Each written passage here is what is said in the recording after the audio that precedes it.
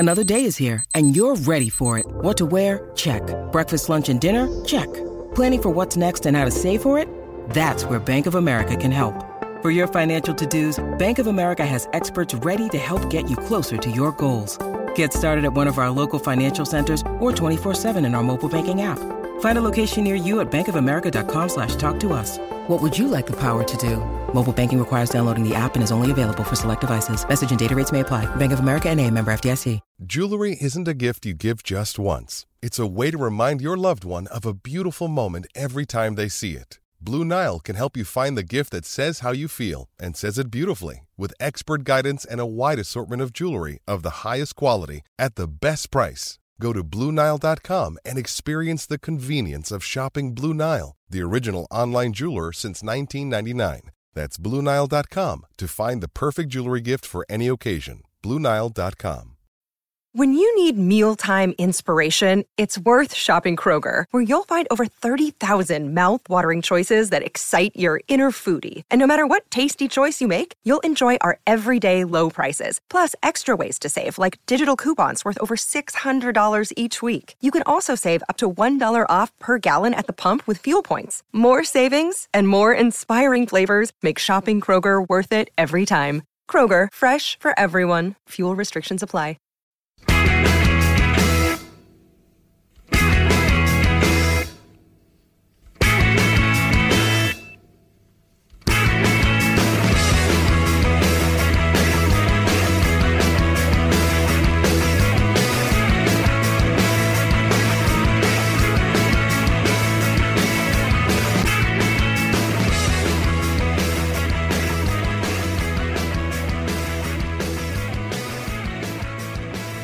Welcome to Thursday's episode of a Terrace Scottish Football Podcast. I am Craig Fowler, and today I am joined by two men who support clubs in the lower leagues. Wait, shit! That makes us three men who support clubs in the lower leagues. Welcome to the muck, Craig. I'm really hoping that by the time I get used to this, that we will no longer be a lower league team. But you never know. Like, Hearts get beat this weekend, then we get a game postponed, Dundee win both games, league gets finished, Hearts are in the second tier again. Maybe, well, you seem to be taking the negative view. Perhaps it'll be that neither of our clubs will be in the lower leagues next season. Maybe we'll both get promoted. Of course, yes. Yeah, that would be lovely. Oh no, wait, I forgot that you guys voted against us both times, so you could go fuck yourselves. At least you're not letting it bother you.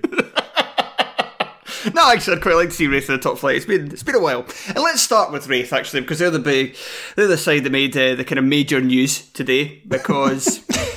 Yep.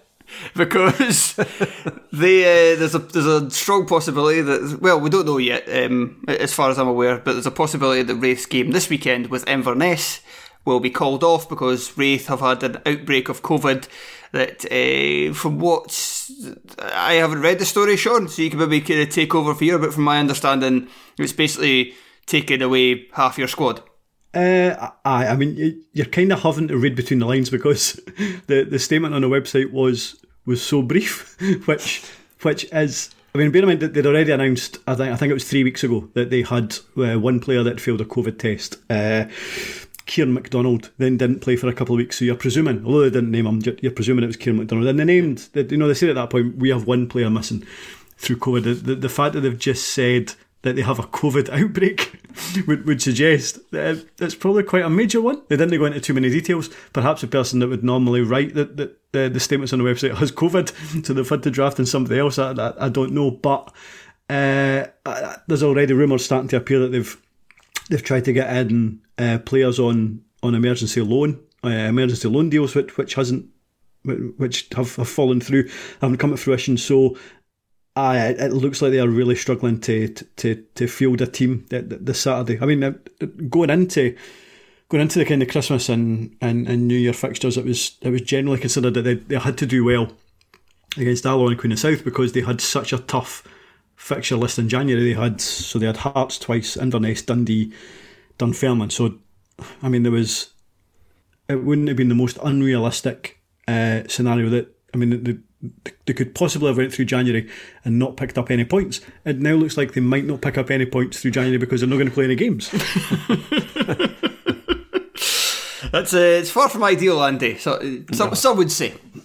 Well, it's true, but I mean, we've barely won against Inverness Cali in my lifetime, so there is a point matches.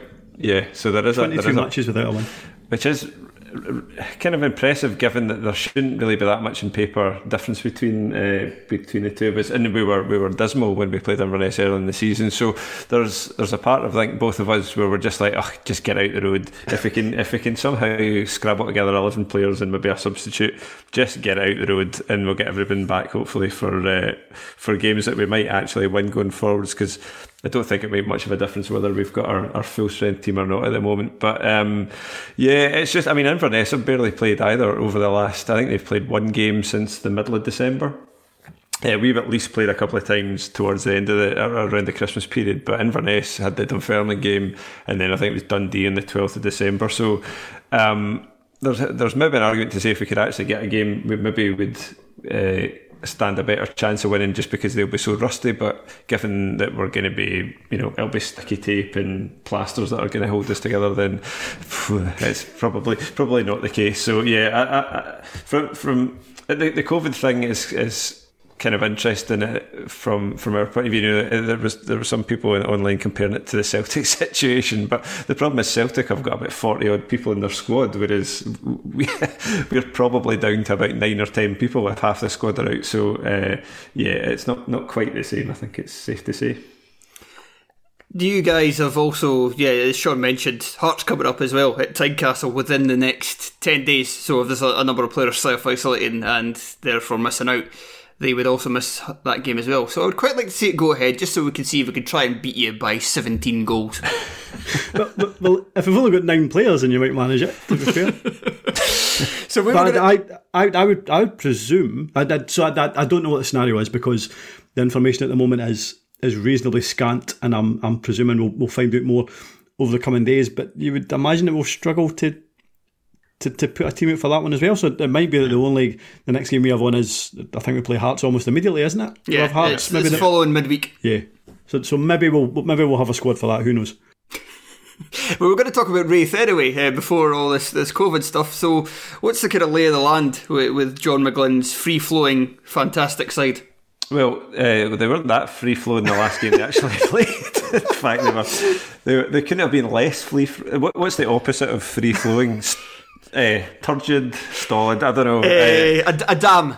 Yes, they were very much a dam in front of with the ball against Queen of the South. I think it was probably the Inverness game I mentioned. They were pretty hopeless in, but it kind of comes par for the course away to Inverness. But Queen of the South, they've been pretty leaky defensively the whole way through the season. We hammered them early in the year, not 5 past them. So you think, that's a good.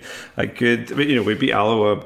Scored 5 a couple of days before, so you think this is a good chance again for Rovers to pick up some points ahead of these difficult games, and then we just didn't turn up. They had a 16-year-old goalkeeper in goals at the time, yep. And it was very reminiscent of the Scotland-Georgia one, in that you think, well, we just pepper balls at him and he'll surely chuck one of these in, but we barely had a shot.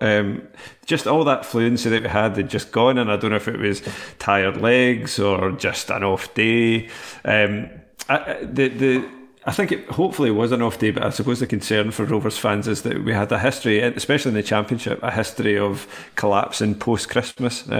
We tend to have sort of okay starts to a season, and then round about the Christmas period we would start having a few sticky results, and then the arse would just fall out of us sort of from about February onwards. And the concern is perhaps that's what's going to happen this time, but at the moment it looks like a one-off, because we've been relatively good at scoring goals, and I've at least been able to pass the ball about pretty nicely all season. But no, not against Queen of the South. They were hopeless.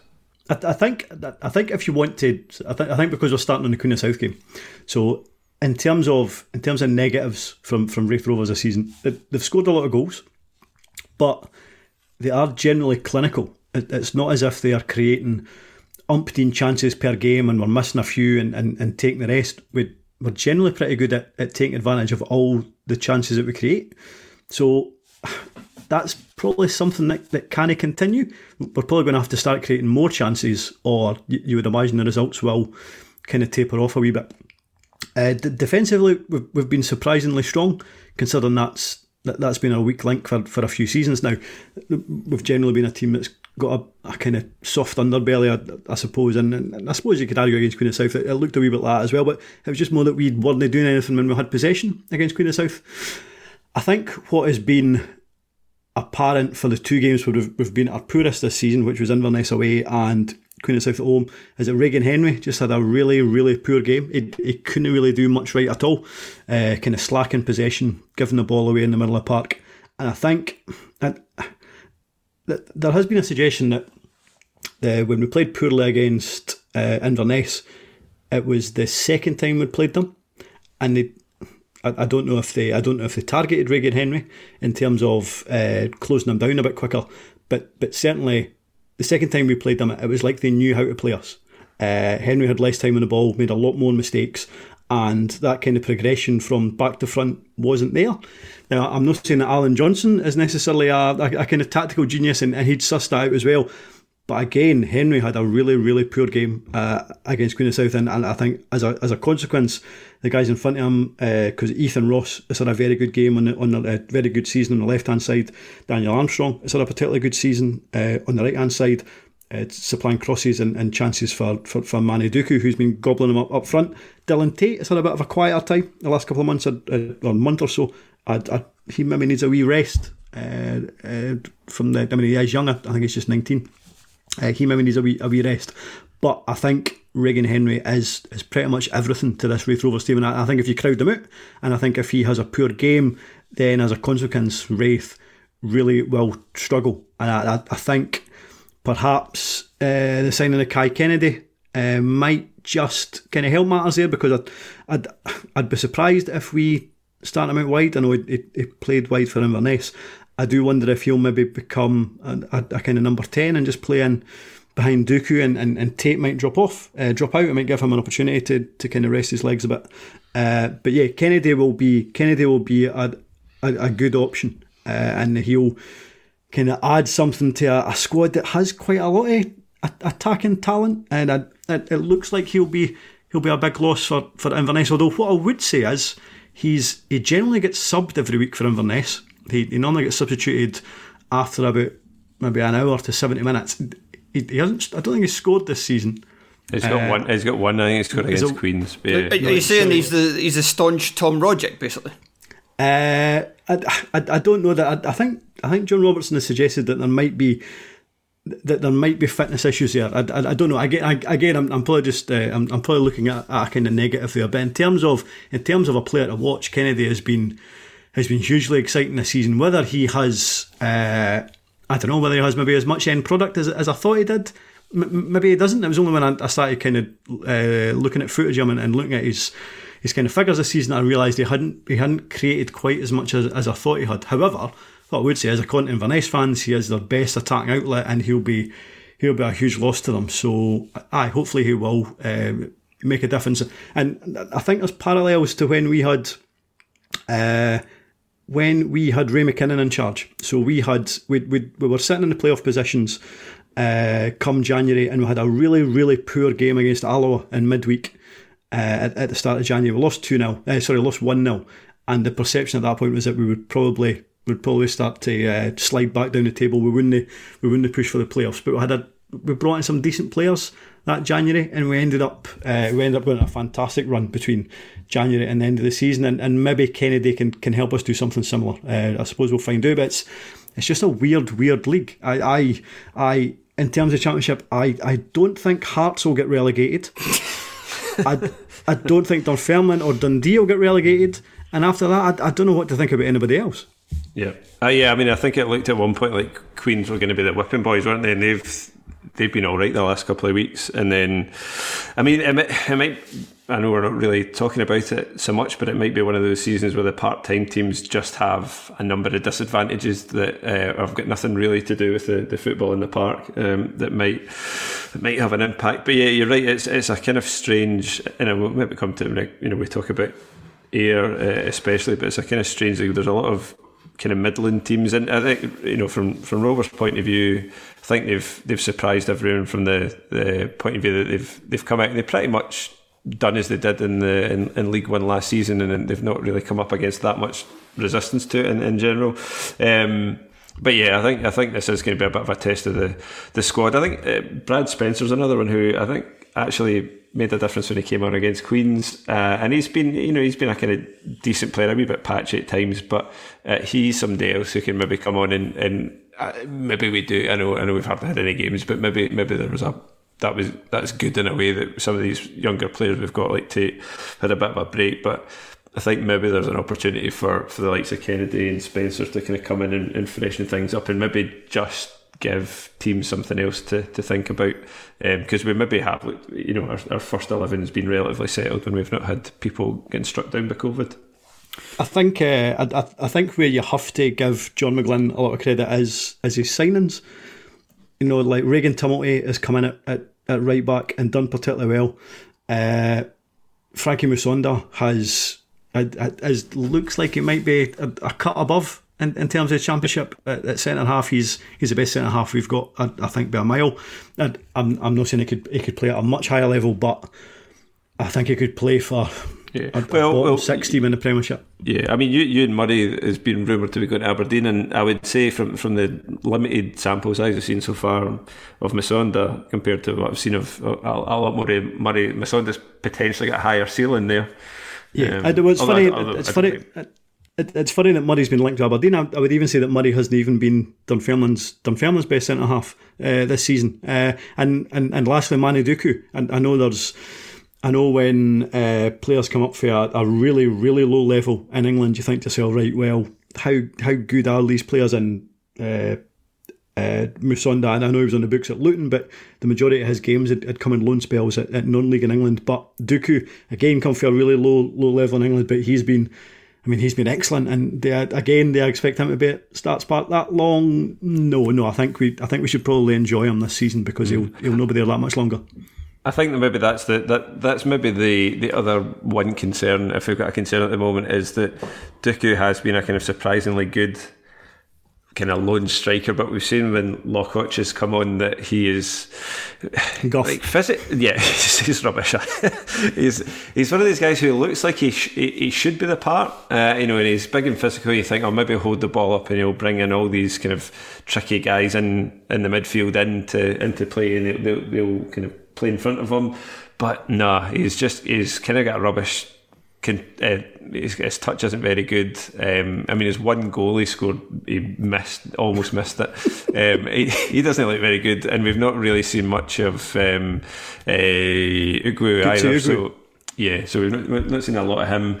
So that might be the area where if Duku goes on a bit of a barren run, then we maybe don't have that much else. But yeah, I think if you'd asked all of us how, where we are now in terms of the season at the start of the season, we'd have been pretty happy with that. I think it's, especially the type of football we've been playing, it has been very positive. Certainly, again, a bit like last season, very unlike the first McGlynn spell, and it's been nice that has carried on from League One last season. Right, let's move away from Raith and on to one of what you described as Midland teams. Let's go to Inverness first, since considering they're supposed to be playing Raith this weekend. Let's see what happens. Probably will be decided while we're actually podcasting, as that typically tends to do. So Inverness, 9 games so far, 3 victories, 3 defeats, 3 draws. Disappointing campaign so far from the Highland side, or just still finding their feet? I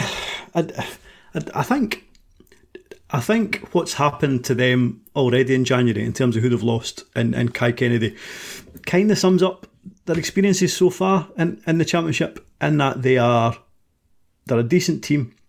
They've always been a decent team since they come down to the Championship, but they constantly get their best players or some of their better players taken away from them every single transfer window, be it the winter transfer window or the summer transfer window.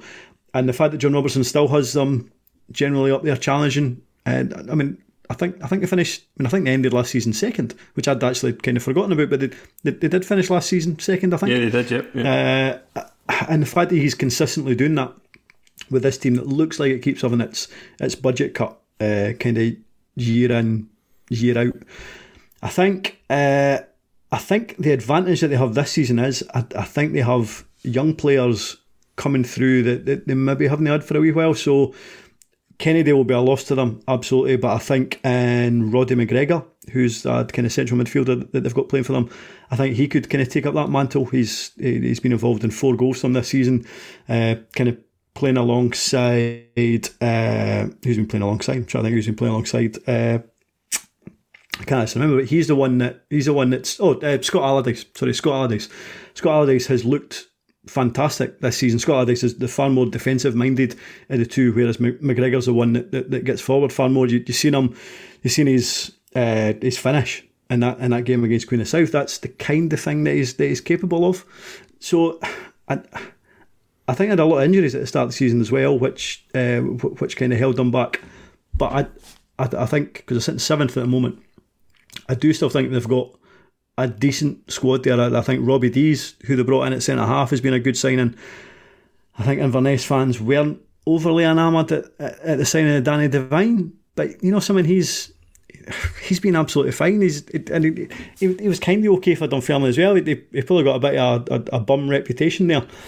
I think the biggest surprise is Miles Storey, and I think when he came back, there was reservations about it.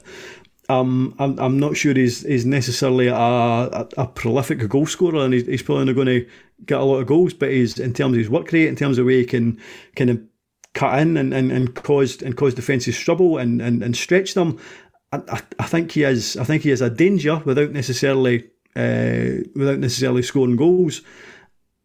If there's a disappointment there, it might be Shane Sutherland. I think the hope that bringing him back to the club, he always just kind of goes in between Elgin, Peterhead and Inverness. He might be ready to make a step up to the Championship. It might be too big a step in terms of League Two to Championship. Maybe at this stage of his career. I think he might be. I think he's 30 now. That might be the disappointment. But in terms of the squad that they have, and in terms of the manager that they have, I do think John Robertson is a particularly good manager. I still think I would still fancy them to make the playoffs, but probably only just. Yeah. What I've written down about Inverness is that they're solid. I think they seem like a kind of difficult team to win against, but also that they're also a team that I don't think are going to win easily all that often either, especially now they've lost Kennedy. I think one of the issues is probably in the up front, in that Sean, as you said, Sutherland is maybe a step too far for him. I think they've obviously got Keatons, who's done well at the Championship level a number of times before, but isn't necessarily guaranteed to do it now. He only scores against us. Yes, well, exactly. Todorov, I think he scored 13 in 16 games against Rafe. Yeah, which is probably it's just as well we're not playing this game tomorrow or Saturday, whatever it is. But Todorov, never been that impressed with when I've seen him. Storey has been decent. He scored the goal he scored against Dunfermline was excellent. The kind of turn in shot from the edge of the box, and he's got that, but they don't necessarily. So the Alloa game, for instance, where they lost, and they've had kind of pretty poor results against Arbroath and Alloa over the last couple of seasons. But the Alloa game, they had plenty of chances, but they lost 2-1 in the end. And I think that might be one of the things where they don't have.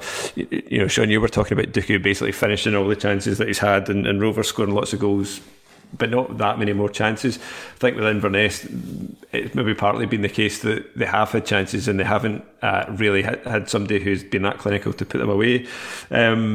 But yeah, I think given the standard of the division this season, having a kind of solid core of players and a good manager in Robertson, I think will make a difference. I think 3rd or 4th is definitely not out with the possibilities for them. When you go, sorry, Sean. All I was going to say is that I think the longer Inverness spend in the Championship, the less likely it might be that they are to get out of it. It kind of feels like they're cutting their budget every single season. The only way that I suppose something might change next season is that you would imagine, looking at things, the Championship might have a more traditional look to it, as in it won't have. Well, it's not going to have Hearts in it. You would imagine it's not going to have a traditionally decent Premiership team in it. You would imagine it's probably going to be somebody like, I don't know, St Mirren or Hamilton or Ross County, somebody like that comes down. So suddenly yes, but suddenly the Championship's kind of opens up, because for the last few seasons it's kind of felt like the kind of first place in the Championship has been beyond pretty much everybody apart for the kind of stick out team, whether it's Dundee United or Hearts or Rangers or whoever that may be. So maybe there'll be a slight opportunity for them again next season, but the longer they stay down here, the kind of more you think there's a chance that they end up becoming a bit of a kind of middling Championship team rather than a top end Championship team. Yeah, and you do wonder as well about, because they've come down from the Premiership, whether the finances are a bit more of a tricky situation. Robertson said previously that they're not currently it's not currently too much of a problem, but there was some sort of sense that there was a bit of a reliance on there actually being fans coming back into the stadium, and I think Scott Gardner has made comments about that over the season. And just as an aside, looking at Pine Bovril to find stuff on Inverness isn't that useful actually, because almost every page is just taking pops at Scott Gardner. So if you want to know what Scott Gardner's like, go into the Inverness Pine Bovril forum. But if you want to actually know what the team's like, it's probably best to steer clear. But anyway, and I noticed actually a comment he'd made to Ewan Murray, which I'd never seen before, which was illuminating. Anyway, I think Sean may be right, and that might be a problem going forward. And I think Dundee would maybe be in a similar position. The longer Rovers had it when they were in League One, and I'm sure Falkirk and Thistle have it as well.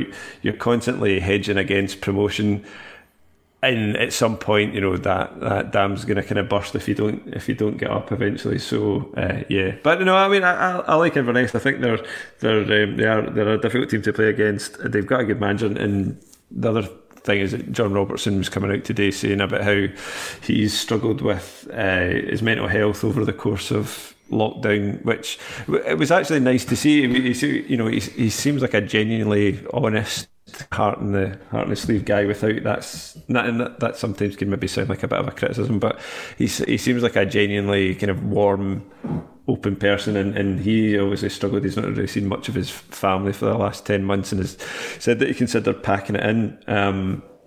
It was. I'm glad that he's kind of not, and it's quite refreshing to see a manager being as open about it and about the kind of struggles that he's had with it personally. Yes, I think we can safely say we can all agree with that. Let's move on from Inverness to the team just above them in the Championship table, albeit they've played 2 games more, and that's Ayr United. Mark Kerr's side, pretty much bang on, as bang on as you can be in the Championship, mid-table. Is that something that Ayr fans will be content with, or considering that Ian McCall had them as kind of promotion challengers, is there a little bit of frustration? They don't seem to be content anyway. I think that's fair. That's fair to say. I don't think Mark Kerr is maybe long for the position if the fans are anything to go by. I mean, they're not in a great shape at the moment. They haven't won in 5. They've conceded 11 in that time, and that included a 0-0 draw with Raith.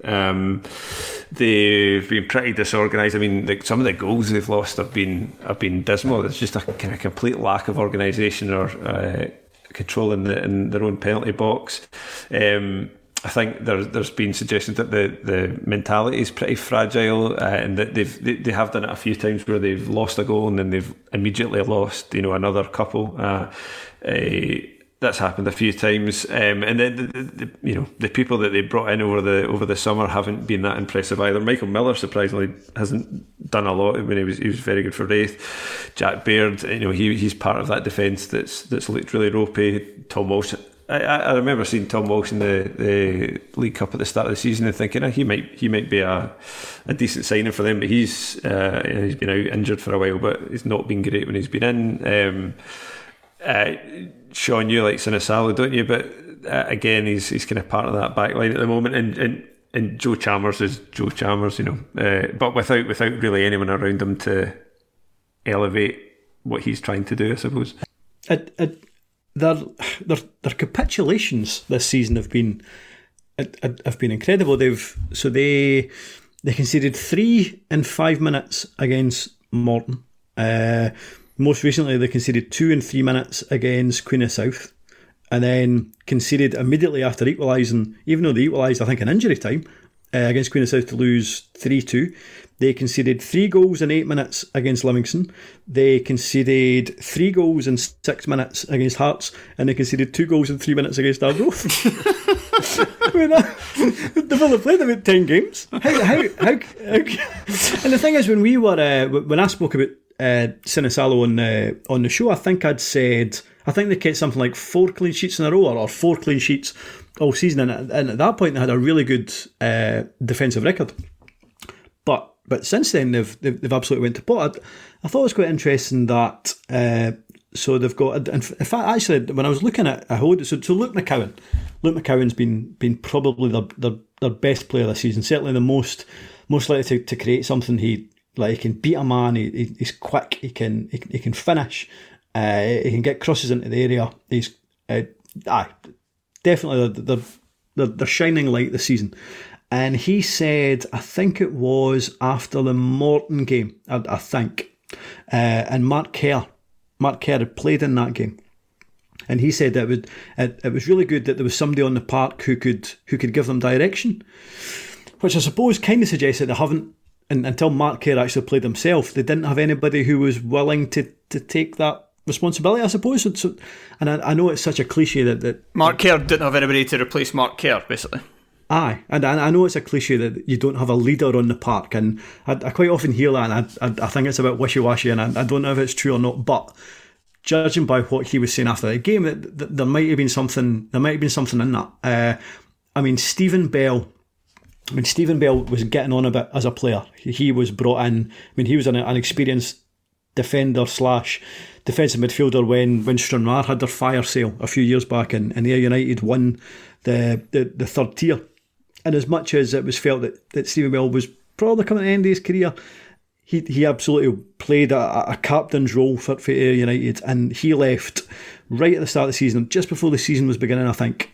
He couldn't commit to full-time football. I don't know what he does off the park, but he wanted to drop back to part-time, so he ended up signing for East Kilbride. The fact that he had the captain's armband would suggest that he'd be playing a decent role for Ayr United this season, despite his advancing years. I kind of feel they haven't really replaced him. Jack Baird was made the captain. Ayr United fans don't seem overly keen on him. I'll be honest, I think he gets a bit of a rough time. I think he's a decent centre-half. But certainly defensively, in general, Ayr United are struggling. And you can kind of get away with that if you're scoring goals up the other end. And kind of up front, it hasn't really worked for them. I thought Bruce Anderson would be a good loan signing from Aberdeen. He went back north. It was interesting what Mark Kerr said about him. He said that he goes, basically the problem with that signing certainly didn't lie with Ayr United. Make of that what you will. I think the fact that he maybe couldn't travel back and forward was probably a bigger issue to him than necessarily an attitude problem, I suppose. But like the signing of Dario Zanata hasn't worked out. Cammy Smith has been good for them, but he's went back to Dundee United, and whether Ayr United will be in prime position to take him back once he leaves Dundee United, I don't know. And Michael Moffat has had a kind of patchy season so far. So at both ends of the park, they've struggled, and as much as for the second or third summer in a row, Ayr United had a lot of good players leave, and I expected them to regress. I don't know if I expected them to go backwards this much. And I look at what they've got left now. Smith's away, Anderson's away. They'll definitely need to bring more bodies in. I think they signed a centre-half for Ipswich on loan the other week. But I think at the other end of the park, I think up front they'll need to bring in other players, or it's going to be either a mediocre season, which is hardly the end of the world, or maybe just being above those relegation places. I can't imagine they would get dragged into it, and I still think there's teams in that league that have got poorer quality squads in there. Okay, Andy, anything else to add before we move on to the par? Nope, nothing much. Okay, let's move on to Dunfermline Athletic. They are second in the table. However, they were once primed as kind of like the team that if anybody was going to do it to give Hearts a real run for their money, they still could do that. I suppose they're only 5 points behind, played the same amount of games, but it now looks very much like Dundee. Not going to be that side. Dundee are in a lot better form. Dunfermline, over recent kind of, I guess you could say, months, form has started to be a little bit patchier, hasn't it? I think we touched on Ewan Murray earlier on. The Achilles heel for Dunfermline seems to be their defence, which is strange in a way that Murray is kind of talked up, and Paul Watson's a pretty solid Championship defender, and they've done fine. But kind of going back and looking at the games that they played, the amount of goals that they've lost from set pieces over the course of the season is pretty remarkable for the. Where they are in the league. I mean, if you look at where they've been at in terms of the goals that they've lost, and I'm just having a look here. They've the Dundee game, they were mostly set pieces there. The goals that they lost against Wraith and the 2-2 draw were really poorly defended set pieces. Against Hearts as well. I think there was one against Morton. I mean, they've got a couple, they've got people at the back who are good. Ewan Murray especially is great in the opposition box, and I think that's maybe where a lot of the talk about him's come recently, because he's scored a few headers. But I don't know if it's an organisational thing or what it is, but they've not really looked that great defensively. I think on the opposite side though, there's a lot of good things about them going forwards. They've recently re-signed Ryan Dowd a kind of 1 year extension, and they've got Kyle Turner who's been good and quite impressive alongside him. They've got Kevin O'Hara, who I thought looked quite good against Inverness. I thought it was a handful. He scored the winner against Arbroath as well, although he'd kind of been in and out of the team before that. And Dylan McManus has been pretty consistent as well in terms of scoring. A few of them have been penalties, but you saw in that game against Wraith that Wraith looked pretty confident, pretty comfortable in that game, and all of a sudden kind of Dunfermline got 2 very good goals out of very little. There's also a suggestion that they might maybe be keen on Cammy Smith as well, and that would just add to their options up front. So there's kind of pieces there, Comrie as well. He's another one who signed an extension. He's got a couple of year extension, and he's been decent down the flank at fullback. So there's quite a lot to suggest that Dunfermline are, maybe are the second best team in the league. I do have questions about the defence, and I think there maybe is still questions about Crawford as I don't know if this is unfair at this time, given that he's done all right this season and he's done okay in general, but there's a wee bit of a nagging doubt about Stevie Crawford, about how good a manager he is. Is do teams like certainly Dundee don't, but do teams like Inverness have a wee bit of an advantage with somebody like Robertson or Wraith with McGlynn? Could somebody make Dunfermline just that 5 or 10 points better that would guarantee them second and maybe push Hearts for first place, possibly? But it's a bit of a strange season in that you are really probably fighting for second place, which might not make a lot of difference come the end of the season. Maybe it will, but I think there's some concerns for Dunfermline, especially at the back. But I think there's enough to be suspect that they'll get out of any funk and have a decent second half of the season. See, I disagree with that slightly but only in terms of the going forward part. So almost half of Dunfermline's goals this season. So I think they've scored 20 goals in the league, I think. And I think it's 9 of them have come from corners. I think 5 came from corners and 4 have been penalties. So, so obviously Ewan Murray was scoring loads of goals at the start of the season for corner kicks. It was a Dom Thomas corner kick and then a Ewan Murray header. Fantastic. So if that's plan A and nobody can stop it, that's absolutely fine. So if you continue to get corners and score for them, cool, you don't really need a plan B. And if you continue to get hundreds of penalties, that's absolutely fine as well. But you would imagine that won't continue for the rest of the season. Well, no, nobody in the history of football has ever got like 20 goals this season. scoring them all from set pieces. So unless they can continue, and by the end of the season by the end of this weird kind of third season, they've got 27 goals from penalties and corners, then you would feel they might have dropped off slightly. I do think they have good forward players. I think Dom Thomas has kind of regressed a bit recently. I thought he started the season particularly well. I do like Ryan Dow. I think Kevin O'Hara's probably been pretty disappointing this season. I think, Fowler, you actually mentioned it in the summer when we were talking about Dunfermline, and I thought it was a very good signing, albeit he really only had one good season under his belt. He certainly hasn't started this season that well for Dunfermline. He got a hat-trick against Alloa, coming on as a sub. Other than that, hasn't he done much? McManus has got 6 goals, but 3 of them from the penalty spot, and McManus is somebody who I didn't mind him at Raith Rovers, but also he could be quite frustrating at the same time. He was quite wasteful in front of goal. He could run into blind alleys. He can get in good positions and then not make the most of it. So it kind of feels like they need another option up there, which at the moment they don't really have. I suppose Turner, as much as Ewan Murray has been the one that people have spoken about, like we've already mentioned, that I don't know if defensively he's been their best centre half this season. I think Paul Watson has probably had a better season than him defensively, but I think I've been most impressed with Kyle Turner. So we spoke about Kyle Turner when he was at Stranraer. We spoke about him when he signed for Dunfermline the season previous, that we expected him to do particularly well, and I was surprised at how poor he was. He almost looked.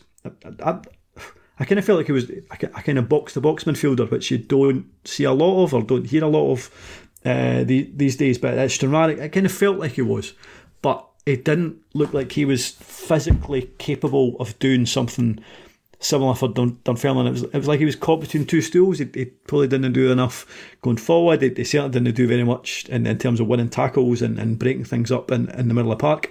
But this season he absolutely has. I mean, he wins challenges. He is a kind of attacking hub. He's scored goals. He's got a really good range of passing. I'm going to say that word that we always do when we talk about midfielders. He's dynamic. He absolutely has. He's been energetic, dynamic. He's been an absolute stick out, I think, for Dunfermline this season, and I actually wouldn't be surprised if Turner goes a wee bit further. It's people like Ewan Murray. Ewan Murray's been fine, but him getting linked to Aberdeen is absolutely silly. But Turner could probably be linked with Premiership teams. In terms of Crawford, I think Dunfermline fans had doubts about Crawford. I had doubts about Stevie Crawford. That was based on the fact that he's always signed well, but he's never got consistency out of them. Has he done that this season? Has he done better this season? Yes, because I think they've only lost one game. But I kind of feels like it's been a weird kind of stop-start season. It's hard to judge managers in general. But I think Crawford's done. It's difficult to say he's not done well when they're sitting second in the table, lost a game and humped Hearts reasonably recently. So Crawford will definitely be in this job for the remainder of the season. Away for Tynecastle though. I mean, it's a piece of piss away from home. You don't get any points for beating Hearts, especially if it's not at Hampden. You don't get any points for beating Hearts away from like at your own ground. It's just everybody should do it. It was a bit of budding though, wasn't it? I mean, I'm not saying it was a mauling, but it was. Dunfermline were really good that night. I was really impressed with them. I thought Dundee were better. Yes, and you know something?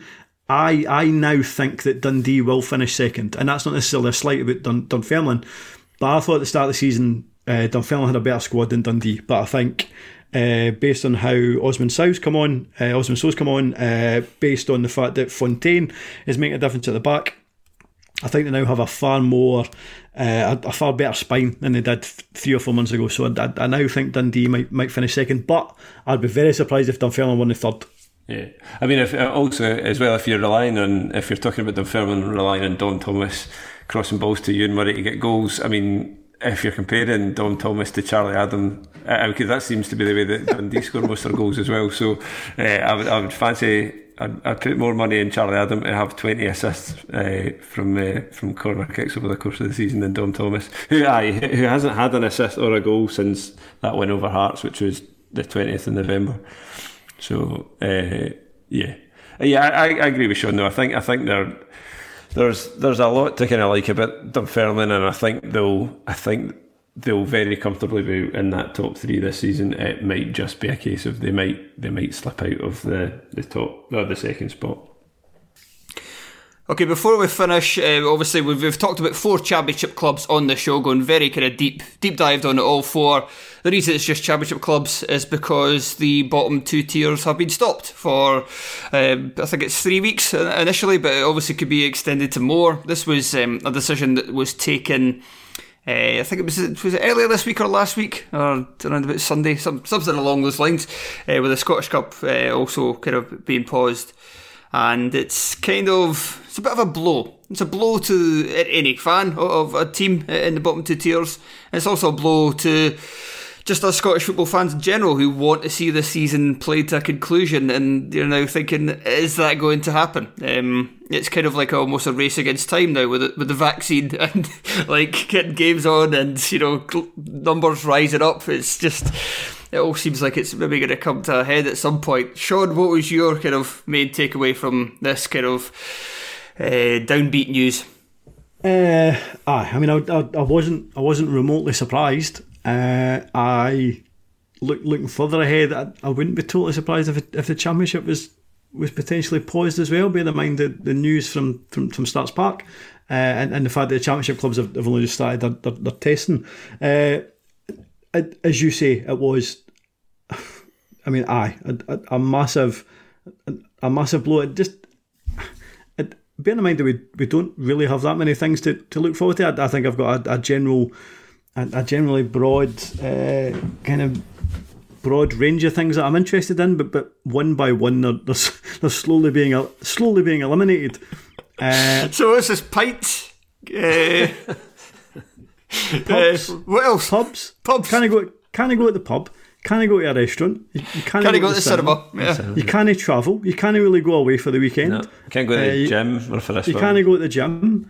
And you know something? There's a certain kind of there's a very well-known journalist in Scotland saying that it's ridiculous to say this could have a kind of mental health effect, but the fact that every single thing that people are interested in is no longer available to do, then of course it's going to be a kind of mental health aspect of it. And in terms of the lower leagues getting stopped, it's hard to say it isn't the right thing to do, because the fact that there isn't testing there.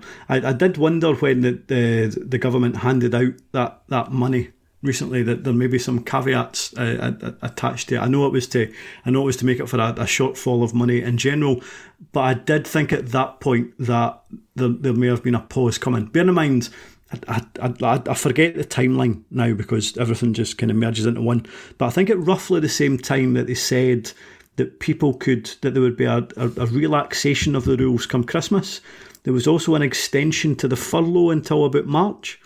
So it kind of felt at that point that they knew there was going to be a kind of upturn in infections after Christmas and New Year, and that was always going to happen.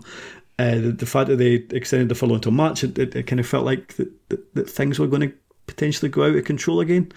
It kind of feels like it is. I mean, let's face it, it's worse now than it was February, March last year, and at that point that's when they stopped football altogether. So the fact that there is a pause in the lower leagues is not a huge surprise, and anybody that is surprised, you probably shouldn't be. My only hope is it gets up and running again in February, because I think if it isn't up and running again by March, it makes it very, very difficult to finish the leagues at all, and unless you're going to promote teams on the back of 11 games, and I don't know, that's an entirely different argument. I don't know what happens here. I mean, I would agree with everything Sean said there. I mean, on the first thing, actually, I don't know if it says much that there was about 4 or 5 Scottish journalists that came to my head when you mentioned that somebody had made that comment. So that doesn't say much for the profession, unfortunately. But I think the structure thing is an important thing. I was actually speaking to my brother about it earlier on. It is having that thing on a Saturday to look forward to, or a Tuesday or a Wednesday night. Just when there almost isn't anything else happening, having that thing to look forward to, and then that suddenly also being taken away, is kind of crushing. I think this second lockdown is probably hitting people harder because there was a kind of reservoir of ability to kind of adapt with it and to kind of cope with it the first time round. You know, it was the first time it ever happened, so there was a wee bit of a novelty to it initially. There was the fact that the weather was good. You could get out for, you know, one walk a day, but at least it was sunny. And I think we've just been ground down over 9 or 10 months, and I think this one, while I think totally valid that we've got it, just people have got less resistance to it and the challenges that come with it. So I think there is a major impact on people not having football, even to talk about during the week. You know, if we didn't have, you know, if all of Scottish football was shut down and we didn't have Celtic to talk about, what else would we talk about through the week? You know, like the Celtic have kept me more entertained than most other things over the past like 2 or 3 months. I think though it is the case that it's the right decision. WT Star came out. They shouldn't be one of the first teams that I noticed sort of within the bottom tiers to talk about it and say that they wanted the season suspended in the Lowland League. And their manager, who I know, Richie, he's a nurse, so he has some more of a first-hand knowledge of what's happening in hospitals than most of the rest of us. And I think that, you know, it just doesn't make a lot of sense if we're all stuck in our houses for part-time teams who can't test or can't afford to test, tootling around the rest of Scotland, potentially giving each other COVID. So it is one of those things where it's a really difficult decision. I think it's probably the right decision. But yeah, as Sean said, once it gets to the point that you're getting to March, even though the Scottish teams in League 1 and League 2 aren't directly affected by the Euros, it feels unlikely that they would play the season out, play this string out while we're going through a potential Euros that Scotland are actually in. So yeah, and then obviously then you've got all the issues with pre-season and stuff. So you hope it gets to a point that we're able to come back, but it's kind of hard to see what's going to happen for that to be the case. You know, numbers are going to come down, probably only for them to go back up again before we'll get a vaccine. So I don't know. It's a bit worrying, and I think it's a concern for kind of people and as well as the clubs.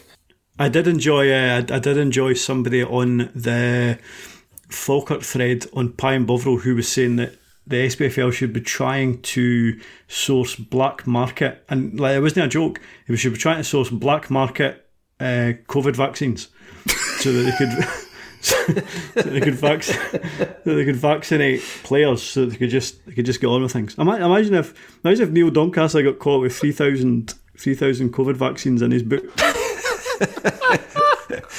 Try to sell it with Peterhead and I mean, unless Neil Doncaster has a van that has the capability of keeping things at -70, how on earth are we going to do that?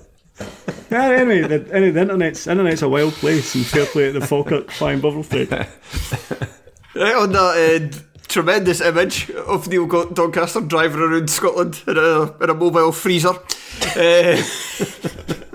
We'll bring this show to an end. That was a little bit, yeah, like I said, a bit of a downbeat kind of finish to the podcast. But if you'd like to hear us a bit more upbeat, a bit more optimistic, looking forward to the best that this weekend is going to have to offer in the SPFL, make sure to head over to the Patreon, where we're going to do a what to watch for this weekend, and also maybe sprinkle on a couple of pop culture recommendations as well. So that's patreon.com/Terrace Podcast, and this one's going to be on the £2 a month tier. That's all for us. Sean, say goodbye. Goodbye. Andy, say goodbye. goodbye. And I'm Craig Fowler, and I've not said this in a while. For the weekend, if it's going ahead, enjoy your football.